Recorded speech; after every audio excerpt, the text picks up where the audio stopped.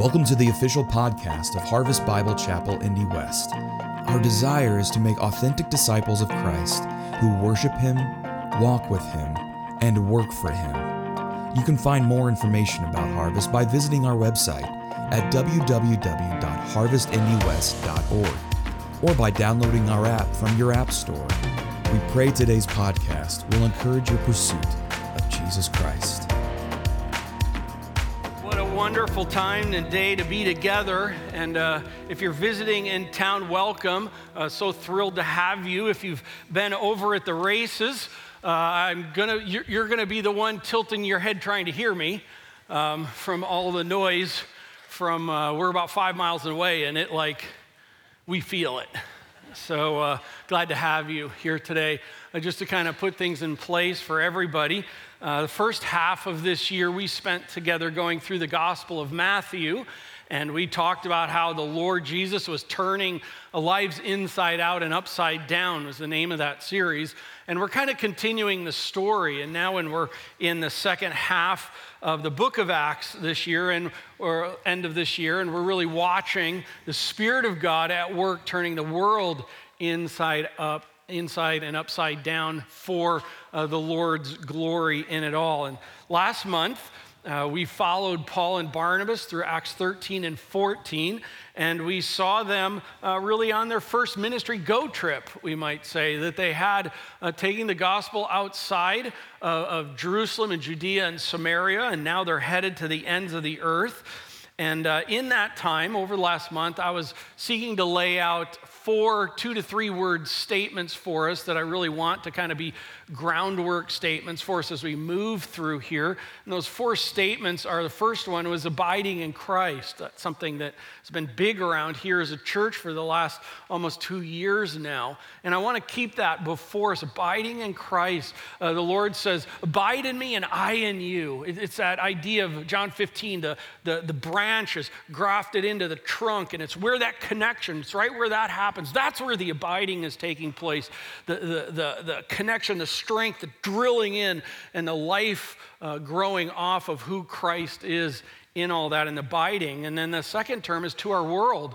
That's out of that abiding, the rest begins to happen. It's not only what God's doing in us, but as God is doing a work in us, the work of God begins, if you will, radiating out of us. It begins having impact on those around us and those in our families and those in our communities and our friends and our coworkers. And so it's something in us, but it's something out of us. Those, I might say, are 2 action words. The next 2 words out of these, or the next 2 statements out of these, are kind of mindsets. And the one is spirit dependent.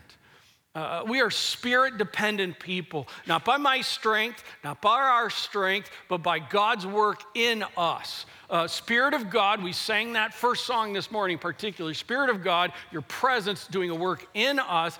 We are unable without you at work, and a spirit-dependent. And then last Sunday, we set the mindset as Paul and Barnabas made mention of their trip to the Gentiles, of God opening doors of faith. As we go to our world, in our families, and with our friends, in our community, co-workers, it's this idea of we plant, we water, but God is the one who gives the growth. We can, go into people's lives and turn door handles, if you will. But only God is the one who can unlock those, and that's with them. And so we plant, we water, God gives the growth on it. And what I want to begin now from here on out through the rest of the series up in through the middle of December is I want for us to begin putting some meat on those bones, okay? Because if we're to be abiding in Christ to the world, spirit-minded, spirit-dependent, doors of faith thinking people, then there are some things, some practical things that should be showing and growing in us in order to do that.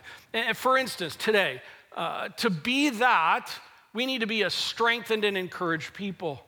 Strengthened and encouraged people. By the way, strengthened and encouraged people are abiding in Christ people who also strengthen and encourage others to our world. And so those things are taking place with us. Some others are a people advancing, or a people reasoning with, a people fearing less, a people competent in the scriptures, a people living boldly, a people living among. By the way, those are sermon titles for the next 2 months. That's where we're going to be going with this, building some bones on kind of these 4 2 to 3 word statements. These are attributes that we want to build in us. Along with that, since I'm kind of noting what's coming, let me just note for you this. I'm grateful for Pastor Nick and Chris and Robbie. They're going to be taking and preaching here in these coming 3 Sundays as Karen and I have an opportunity to have some rest time. I'll be back for a couple Sundays. Then October 13th, John Kelly is going to be here. John's just a special guy, special friend from Chicago Westside Church, Bible Church, and he's going to be here, and you'll want to be here to hear John. Just a special individual. Love him. By the way, so grateful for those who have just come in kind of special guest preachers here this year. Dr. Charles Ware from here in Indianapolis, and Scott Hamilton from Harvest in Glasgow, Scotland. And then we had Miche from Georgetown, St. Vincent Island. By the way, they're fine with the hurricane that was north of them, so they got a lot of rain and a lot of water, or a lot of wind, but they're doing well with that. And then John's going to be here, and I just want for you to know that. And after John, I'll be picking up the series, taking it through the rest in December. Well, we're in Acts 15, so if you have your Bibles, please open to Acts chapter 15, and we're in a text where some sparks are flying, and some sparks are flying between God's people. Yes, I said that correctly. Some sparks are flying between God's people with what's taking place here. There's some conflict going on. There's some heat going on. And that's what happens when iron sharpens iron, by the way. When iron sharpens iron, some sparks fly, some heat is generated out of that. And I'll just tell you, I love the honesty of the Bible, that it tells us about these kinds of things with what's going on. And ultimately out of it, we're going to see some strengthening and some encouragement that's happening in them that I believe carries over into us as well. We really have kind of 2 main sections here. One is a ministry theology sparks. There's some sparks about some ministry theology that's going on between 2 great churches. And then there's some ministry pragmatic sparks that are flying between 2 great ministry leaders. We're going to spend the vast majority of our time on the first part of that. The end on it will certainly be touching it, but it'll kind of be a run through that. Know this, as we work our way through this chapter, it's not so much about the sparks and the heat that's flying, it's about what comes out of that. We're going to see this theme here that there's strengthening encouragement that comes out of it. In fact, if you will, you can take a peek over at the end of chapter 14, and we find in there that as Paul talks in verse 22, Paul talks and Barnabas talk about their whole ministry, they were encouraging and strengthening people. We see that theme going. You go to chapter 16, verse 5, then now they're going out on their second ministry go trip, and they are strengthening people in the faith who are growing in numbers, and encouragement is happening there. And now we're going to see it stated a number of times in chapter 15. So this idea of strengthened and encouraged is a theme. It's a purposed thing that's taking place in the text, and I want for us to see it today. Strengthened and encouraged people strengthen and encourage people. Okay, so let's take a look at it first. When sparks fly between 2 great local churches, it's a ministry theology sparks. Let me read verses 1 through 5. But some men came down from Judea and were teaching the brothers. And they were teaching, unless you are circumcised according to the custom of Moses, you cannot be saved. And after Paul and Barnabas had no small dissension and debate with them, Paul and Barnabas and some of the others were appointed to go up to Jerusalem to the apostles and the elders about this question. So being sent on their way by the church, they passed through both Phoenicia and Samaria, describing in detail the conversion of the Gentiles, and brought great joy to all the brothers and sisters. And when they came to Jerusalem, they were welcomed by the church and the apostles and the elders, and they declared all that God had done with them. But some believers who belonged to the party of the Pharisees rose up and said, it is necessary to circumcise them and to order them to keep the law of Moses. What's going on here? Well, let's set the stage. First, it's about 50 AD. That means it's about 20 years after the death, resurrection, and ascension of Christ. About how many years? 20 years. Not 1 year after, not 2 years after, not 5 years after. 20 years. 20 years after the death, resurrection, and ascension of Christ. That's how many decades? That's a lot of time. Would you not think that after 20 years, God's people, including like the apostles, Paul, Barnabas, and all those other disciples around them, would get it by now? Hey, there's some encouragement in this. They aren't getting it. Hang on, we'll see what's going on. So how many years? 20 years. Paul and Barnabas, I'm just going to say round numbers on all this stuff. It's about a year after they've come back from their first ministry trip. These are two high-impact, high-powered local churches. You've got this church over in Jerusalem. I mean, it is the mothership, okay? That's biblical. It is the mothership. It's where everything got started and everything's coming out. Then you come over here and you have the church in Antioch, Syria, and this is a high-powered church. Over here in Jerusalem, they have the apostles. The apostles. Over here you have in Antioch, it sounds like a WWF fight about to start. And so over here you have Paul and Barnabas and the three other individuals, high-powered caliber individuals who are teaching God's people there. This is the church that is sending them to the world. And we have some heat going on, some dissension that's taking place. And verse 1 tells us that some men come down from Judea. And by the way, coming down, it's altitude, most likely is what it's referring to. We kind of go up as north. But they're coming down. And in this, one of the questions I still haven't quite resolved, some think that they came down into Jerusalem and had this conversation. Others think they came to Antioch and had the conversation. I lean towards the latter, that they came to Antioch just the way the conversation is, because it even talks about Paul and Barnabas having a debate, dissension with them in that. But either way, what's happening is there are some of these individuals are coming down and they're teaching this thing that essentially is this. You have to become a Hebrew before you can become a Christian. You have to become a Jew before you can be a follower of Christ. That's kind of at the cut to the chase, at the bottom line of it. You have to follow the Mosaic law before you can follow Christ. Both go together. Some would say it's Jesus plus. I actually think what they're saying is, no, it's Moses plus. It's really what it was plus Jesus in what's going on here. But this is what's taking place. We see in verse 2, Paul and Barnabas get wind of this whole teaching. They think they're possibly involved in what's going on, and they see it as a serious problem. Here's why.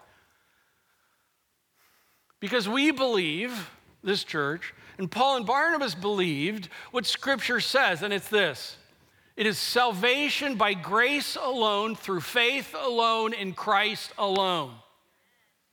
Salvation by grace alone, through faith alone, in Christ alone. You cannot save yourself by your works. And by the way, if you're one who is thinking that somehow you can, I just want to lovingly say to you, you're in trouble. It's a horrible, you never know. You never know. Along with that, it's like, yeah, but I'm 51% better than, yeah, but you're still 49% sin in your own category. And we know from Scripture that God cannot tolerate sin. And so that sin needs to be taken care of. And it's not by works, it's by grace through faith in Christ alone. And that's the matter on the table. And so Paul and Barnabas are taking a look at this. This is a pen theology issue, not a pencil theology issue. And it's a heresy issue. And so Paul and Barnabas, and the text tells us in verse 2, as well as some others from Antioch, Syria, are appointed to go up to, again on these altitude, to Jerusalem to address this. This is like a 250 to 300 mile trip. Okay, they didn't get on the red bus line to do this. They didn't get on their car to do this. They didn't get on the train to do this. They walked. That's a long ways. I'm telling you, people were studs back then. with what's going on. So them and their little entourage, they take this trip down to verse 3. On their way, by the way, they pass through Phoenicia, Samaria. It's all north of Jerusalem. And we see in verse 3 that they're telling in detail what God has been doing in the Gentiles on their first ministry trip. And what do you note in there is happening? The people are thrilled by it. They are joy from it. They are encouraged by it. I think it's just brainiac that Luke includes this in before he goes into Jerusalem where some hubbub's taking place, because here God's people are hearing it and they're rejoicing in it. Gentiles are coming to faith in Christ. By the way, biblical joy brings strength. And biblical joy brings encouragement. So we could say what Paul and Barnabas are doing is as they're going on down, they're just not like hightailing it to get there. They are having conversations with God's people, and they are strengthening and encouraging them there. I'm telling you, the DNA of Paul and Barnabas is to strengthen and encourage people, because to them, it's not just about getting people to convert to Christ. It's about raising disciples for Christ that are strengthened in Christ and encouraged in Christ. And we see it even on their way to Jerusalem. Verse 4, they arrive in Jerusalem. I love it. They're welcomed by the church there, the mothership, including the apostles and the elders there. But then we see in verse 5, some believers who belong to the party of the Pharisees. By the way, Paul knew the Pharisees. Philippians chapter 3, he was a Hebrew of Hebrews, Pharisee of Pharisees. He knew how these guys thought. He had their exact background. He had their historical DNA and what was kind of going on and what they had been raised with. And they rose up and they said this basic idea, no, it's Jesus plus. It's Moses plus Jesus with what's going on. So verse 6, let's pick up. The apostles, the elders, were gathered together in Jerusalem to consider the matter. They're having a meeting. Verse 7, and after there had been much debate. By the way, the idea of the Greek word that relates to what's being said there is it means that they had much debate. Okay? It's not that they had some light little conversation over, Oreos or something and milk. I mean, this was one of these things that there's a debate going on. Listen, here's the thing. There's some heat in the room. Okay? That's kind of the sense of the idea. They aren't just talking about something that everybody's on the same page. That wouldn't be a debate. They're talking about something that there are kind of varying views on with it. And there's much debate going on. Man, I wish they had video of that whole meeting. That would really be cool to see. But then take a look. Peter stood up. By the way, how many years has it been since the death, the resurrection, and ascension of Christ? And Peter's still at it. It's one of those things where we look at Peter and we go, dude, man, you bailed on Christ, and yet you're just always flapping your lips in a strong kind of way. And man, I love Peter. I love Peter, because when no one else wants to stand, even as awkward as he is, he does. And by the way, here he is, still a pillar in the church. What a story he is. Peter stood up and he said to them, brothers. By the way, notice he says brothers, not you annoying ones. And there's some little words matter. Brothers, not you think, that in the early days God made a choice among you, that by my mouth the Gentiles should hear the word of the gospel and believe. I mean, that's going all the way to Acts 2, following Acts 2, when God just reveals to Peter the whole dream of, it's Peter, it's more than you, it's the Gentiles as well. Verse 8, and God, who knows the heart, bore witness to them by giving them, Gentiles, the Holy Spirit, just as he did to us. And he made no distinction between us and them, none. And having cleansed their hearts by faith, by grace alone, through faith alone, in Christ alone. Now, therefore, why are you putting God to the test by placing a yoke on the neck of the disciples that neither our fathers nor we have been able to bear? Listen, Peter's going all the way to the Old Testament and the Mosaic Old Testament, because that was in the debate. Mosaic first, then Jesus. And he's going back. Listen, that whole thing back then, God was, on the big picture of it, God was putting that in place to raise up a nation that looked like and did life like unlike any other barbarian nations on the earth. The whole Mosaic thing was the structure of people to be doing life together in a way that was unlike the world. And by the way, the law was also structured in there to help people understand that you cannot earn your way to salvation. No one is able to fulfill the law. And there's a burden in the law, but part of the burden is to show that even Old Testament saints, Hebrews chapter 11, are saved by grace through faith in the coming Messiah alone. Okay? And he's referring back to there and like, don't go back into your thinking that because they always went into this works-oriented mode. Don't think that. That's a burden we couldn't bear, verse 11. But we believe that we will be saved through the grace of the Lord Jesus, just as they will. Preach it, dude. Preach it, Peter. You get picked on so often. I love you, man. He's a good guy. Here's this key influential leader. He stands up. He pulls it all together. And look at verse 12. I love this. And all the assembly fell silent. Isn't that cool? I mean, how many times maybe you've been in meetings at work or maybe at church where it's like, no one wants to be silent. Everybody wants to speak. And yet here Peter stands up and it's just hush. I think there's some sense out of this that everyone's still trying to process it. I think they're maybe not fully in agreement holistically on the whole full consensus, but they just got silenced right there by Peter. And then, by the way, what a perfect time. And then they listened to Barnabas and Paul as they related what signs and wonders God had done through them among the Gentiles. And it's interesting, Paul and Barnabas aren't mentioned at the meeting until right now. And I think actually this whole meeting is taking place with all these leaders. And then in it, all of a sudden, Paul and Barnabas, as it's silent, it's like, Spirit of God, this is the time. Now that you're sitting here and thinking that it's salvation by grace alone, through faith alone, in Christ alone, for everyone, let me tell you what God's been doing among the Gentiles. And so they do. And I don't think it was a 2-minute plan part of the meeting notes. I don't know how long it took, but I know this. They told what God had done on their first ministry trip. And what a perfect timing in telling that. I think they finally had full ears to hear. And then verse 15, after they finished speaking, James replied. James, by the way, James is the half-brother of Jesus. James is the one who writes the epistle of James. James is also noted as a pillar, one of the key leaders of the church in Jerusalem. And I love this. Someone brings it to conclusion into an action here. James replied, brothers, listen to me. Simeon, Peter, has related how God first visited the Gentiles to take from them a people for his name.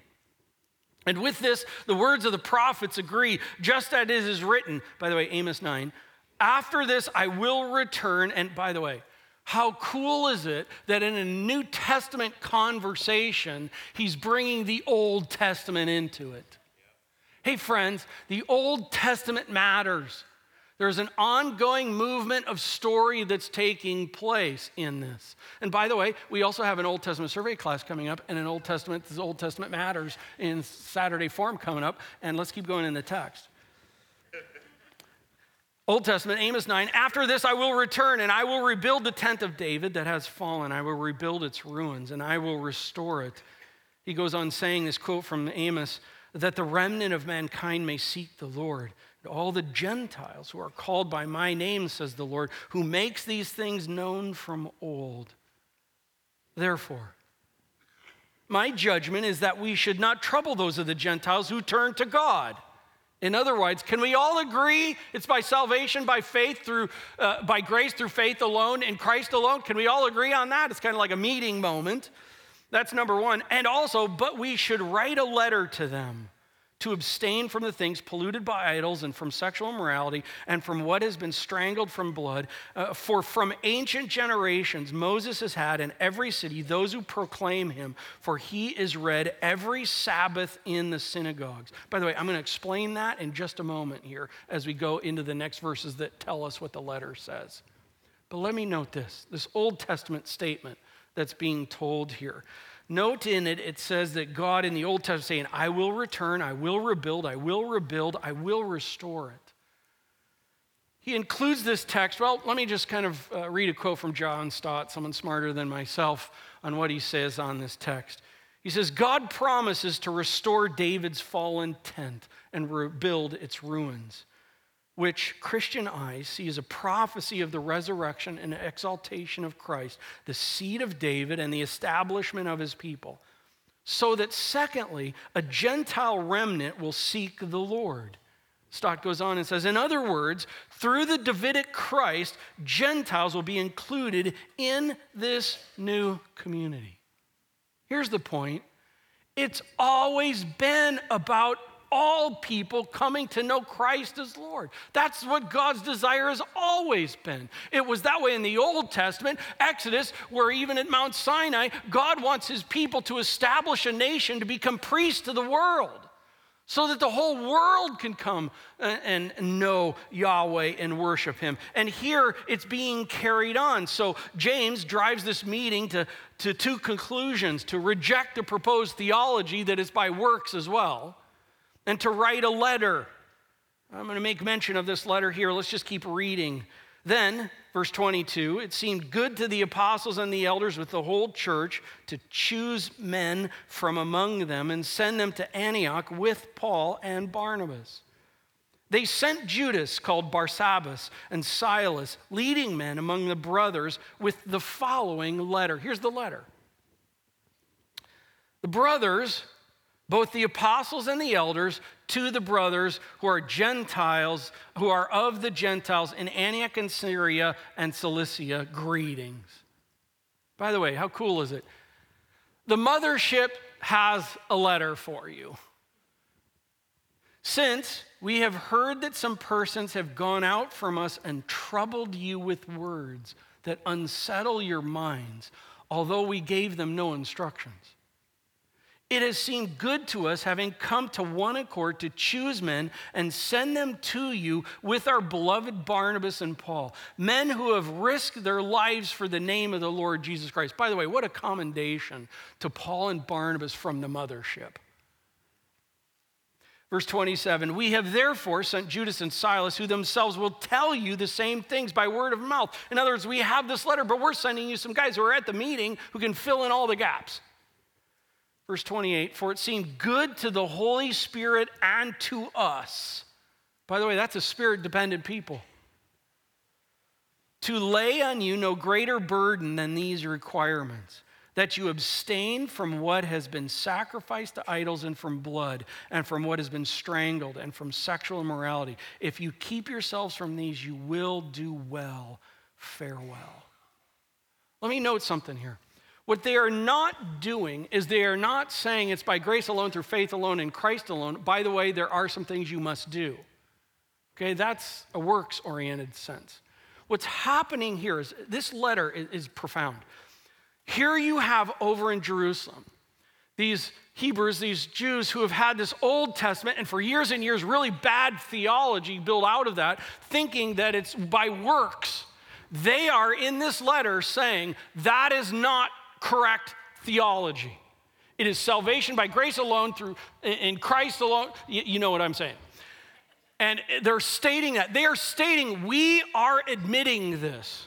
We have a past, and it's important for us to state this. It is by Christ alone. By the way, that's what we're working on. By the way, we want to mention something to you because you have a past.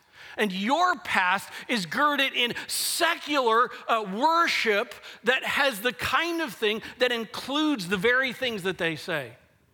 And in your past, these things in your worship practices often contain these things. And we want for you to grow, realizing your past, and stay away, abstain from those kinds of things. And when it comes to worship, oh, by the way, this was a loving thing to them, and them doing that is a loving thing to them. It is the coolest thing in what's happening here. We're growing and changing. We want you to grow and change, and we want to function together in the kind of a way that we're helping each other. That's what all this is about.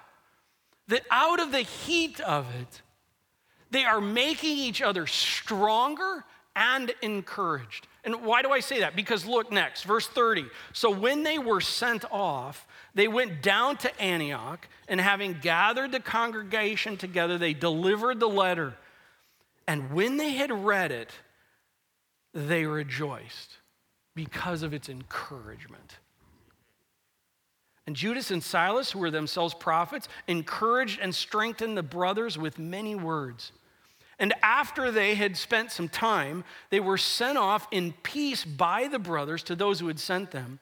But Paul and Barnabas, remaining in Antioch, teaching and preaching the word of the Lord with many others also. I love this. Here's what's going on. Two churches have a heat issue come up, and they address it. And out of it, what takes place? They're strengthened and they're encouraged. The church in Jerusalem is strengthened in their theology. By the way, the theology of salvation by grace alone, through faith alone in Christ alone, that theology works itself out in how you minister to people, right? And so their ministry theology is strengthened and encouraged in it, and they are ministering that way. By the way, the people in Antioch, Syria, living in Gentile territory, who have grown up in this secular world with all kinds of freaky worship stuff going on, with blood, with sexual things taking place, and the whole worship of what takes place in their culture of it, they're like, listen, you need to grow in understanding those are not the kind of things that take place in this. And they're strengthened and they're encouraged in it. You have two churches who have an issue and they're strengthened and encouraged in it. Goodness sakes, when does that happen? Because this is people who are not afraid of heat, who are not afraid of a debate, but work through it biblically together and lovingly, taking it to Scripture and work it all out. I got to tell you, this is so encouraging to me. And I say that because here you have two high impact, might I say in modern day terms, kind of high impact, high powered churches with leaders that are apostles, with leaders that are Paul and Barnabas, and they're figuring some things out. I got to tell you, as a pastor, that gives me massive hope. Because this church is about 20 years old. This church over here is about 7, 8 years old. We're a church that's about 11 years old, and we're trying to figure it out. Hey, 11 years olders, I want you to know right now, I love you to death, but I'm going to make a comment, and it's this. Life at 11 years old is awkward, isn't it? I mean, those who have been through it, it's like we look back and you just go, oh, jeepers. Is there any way we can erase that time in my life? And I'm just going to say it. Here we are. We're an 11-year-old church. And there are some things around here we do really, really well. And there are some things around here we don't do well.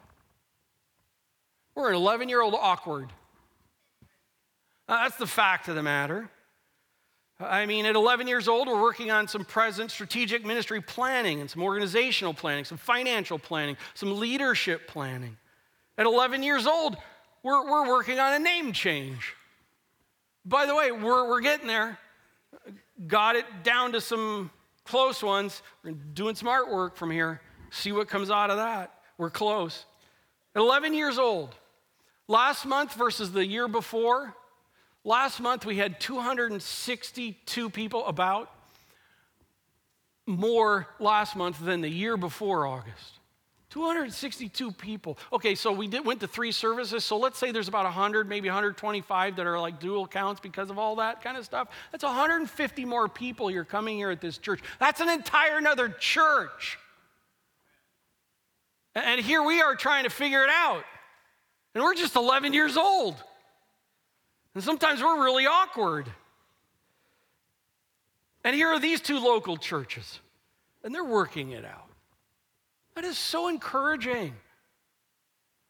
They're being strengthened in their ministry theology. They're being strengthened in their ministry pragmatics. By the way, they're being strengthened in their unity and respect for one another. You don't see anywhere in here where there's ministry trash talk going on. You don't see chewing each other up going on in here. You don't see unbiblical disagreements taking place with one another on here. Listen, there can be differing views on things, and people can do it respectfully and united. And they are. They're strengthened in their encouragement. Listen, strengthened people are encouraged people. Strengthened people are encouraged people. It doesn't mean life is easier. But when we're strengthened, there's encouragement that comes along with it. And strengthened and encouraged people can strengthen and encourage others. And that's what's happening here. I love this. I told you we just have a few minutes on the two great ministry leaders, and we're spot on. When sparks fly between two great ministry leaders, let me read the last verses of the chapter. Verse 36. And after some days, I don't know how many days, but some days, Paul said to Barnabas, hey, Barnabas, let's return and visit the brothers and sisters in every city where we proclaim the word of the Lord and see how they are. I love that. These dudes, you cannot get them away from not thinking, how can we strengthen and encourage God's people? You can't get them away from that. Verse 37, now Barnabas, who's the encourager, who's the give people second chancer guy, now Barnabas wanted to take with them John called Mark, but Paul thought it best not to take with them one who had withdrawn from them in Pamphylia and had not gone with them to the work. Talked about that earlier in chapter 13. So they separated, verse 39, and there arose a sharp disagreement. By the way, in the Greek, it means a sharp disagreement. Okay? It's not like they just had a conversation. Both of these conversations started out with some heat and some sparks, I'm telling you. And the words and the language tell that to be the case. And here you have this, where in this, there is this sharp disagreement. By the way, it's Paul and Barnabas. Godly men have a sharp disagreement. Note in the text something, though, I think is really important in this. So, verse 39, so that they separated from each other. By the way, sometimes disagreements, this is a ministry pragmatic thing, not a ministry theology thing. And sometimes those can lead to separation. Barnabas took Mark with him, sailed away to Cyprus. Paul chose Silas. Silas had come up from Jerusalem and departed, having been commended by the brothers to the grace of the Lord. And he went through Syria and Cilicia, strengthening the churches. By the way, did you see that comment? Having been commended by the church.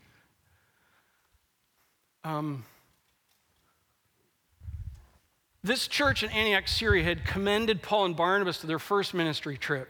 And now they're commending them both off. I don't think this is in the verses 39 to 41 is all one sentence in the Greek, so it's kind of pulling it all together can be a little bit tricky. But in this, I don't think this is they are commending Paul and Silas. They're commending both teams.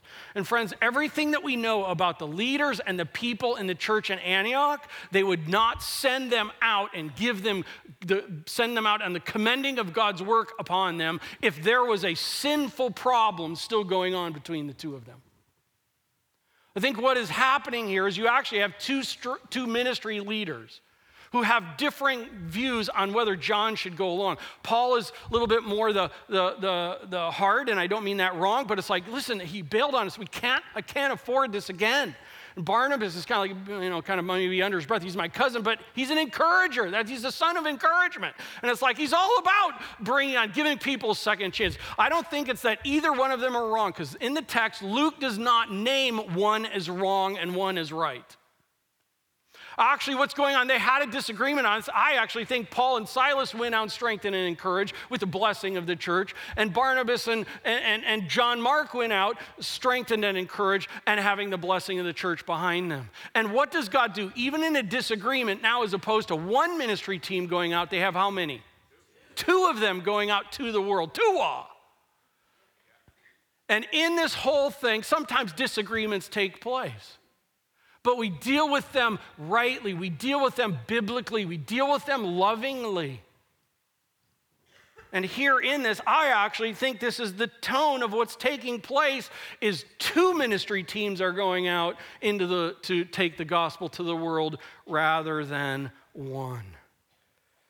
By the way, look at chapter 16, verses 4 and 5, and we'll finish here. It says that as they went on their way through the cities, they delivered to them for observance the decisions that had been reached by the apostles and the elders who were in Jerusalem. You know that letter? They took it, essentially, they took the message of that letter to the believers in Turkey and Cyprus and around, letting them know it is salvation by grace alone, through faith alone, in Christ alone. Know that.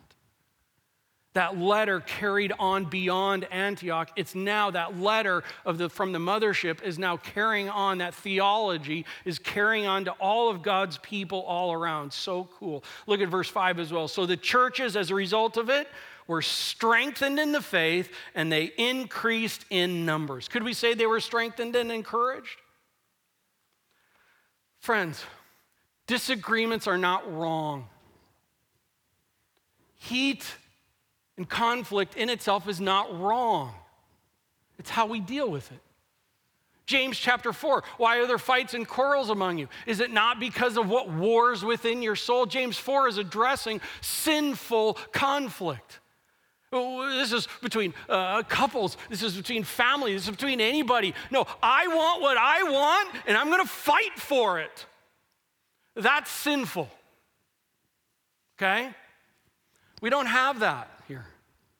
We have people who have some situations come up and they're working it out. And God is using that to strengthen them and encourage them. No one likes heat. But heat can bring strength and encouragement. So here we have this situation as when it comes down to theology pen issues, we stand strong and boldly on biblical truth. When it comes to theology pencil issues, there's love and there's grace that abounds.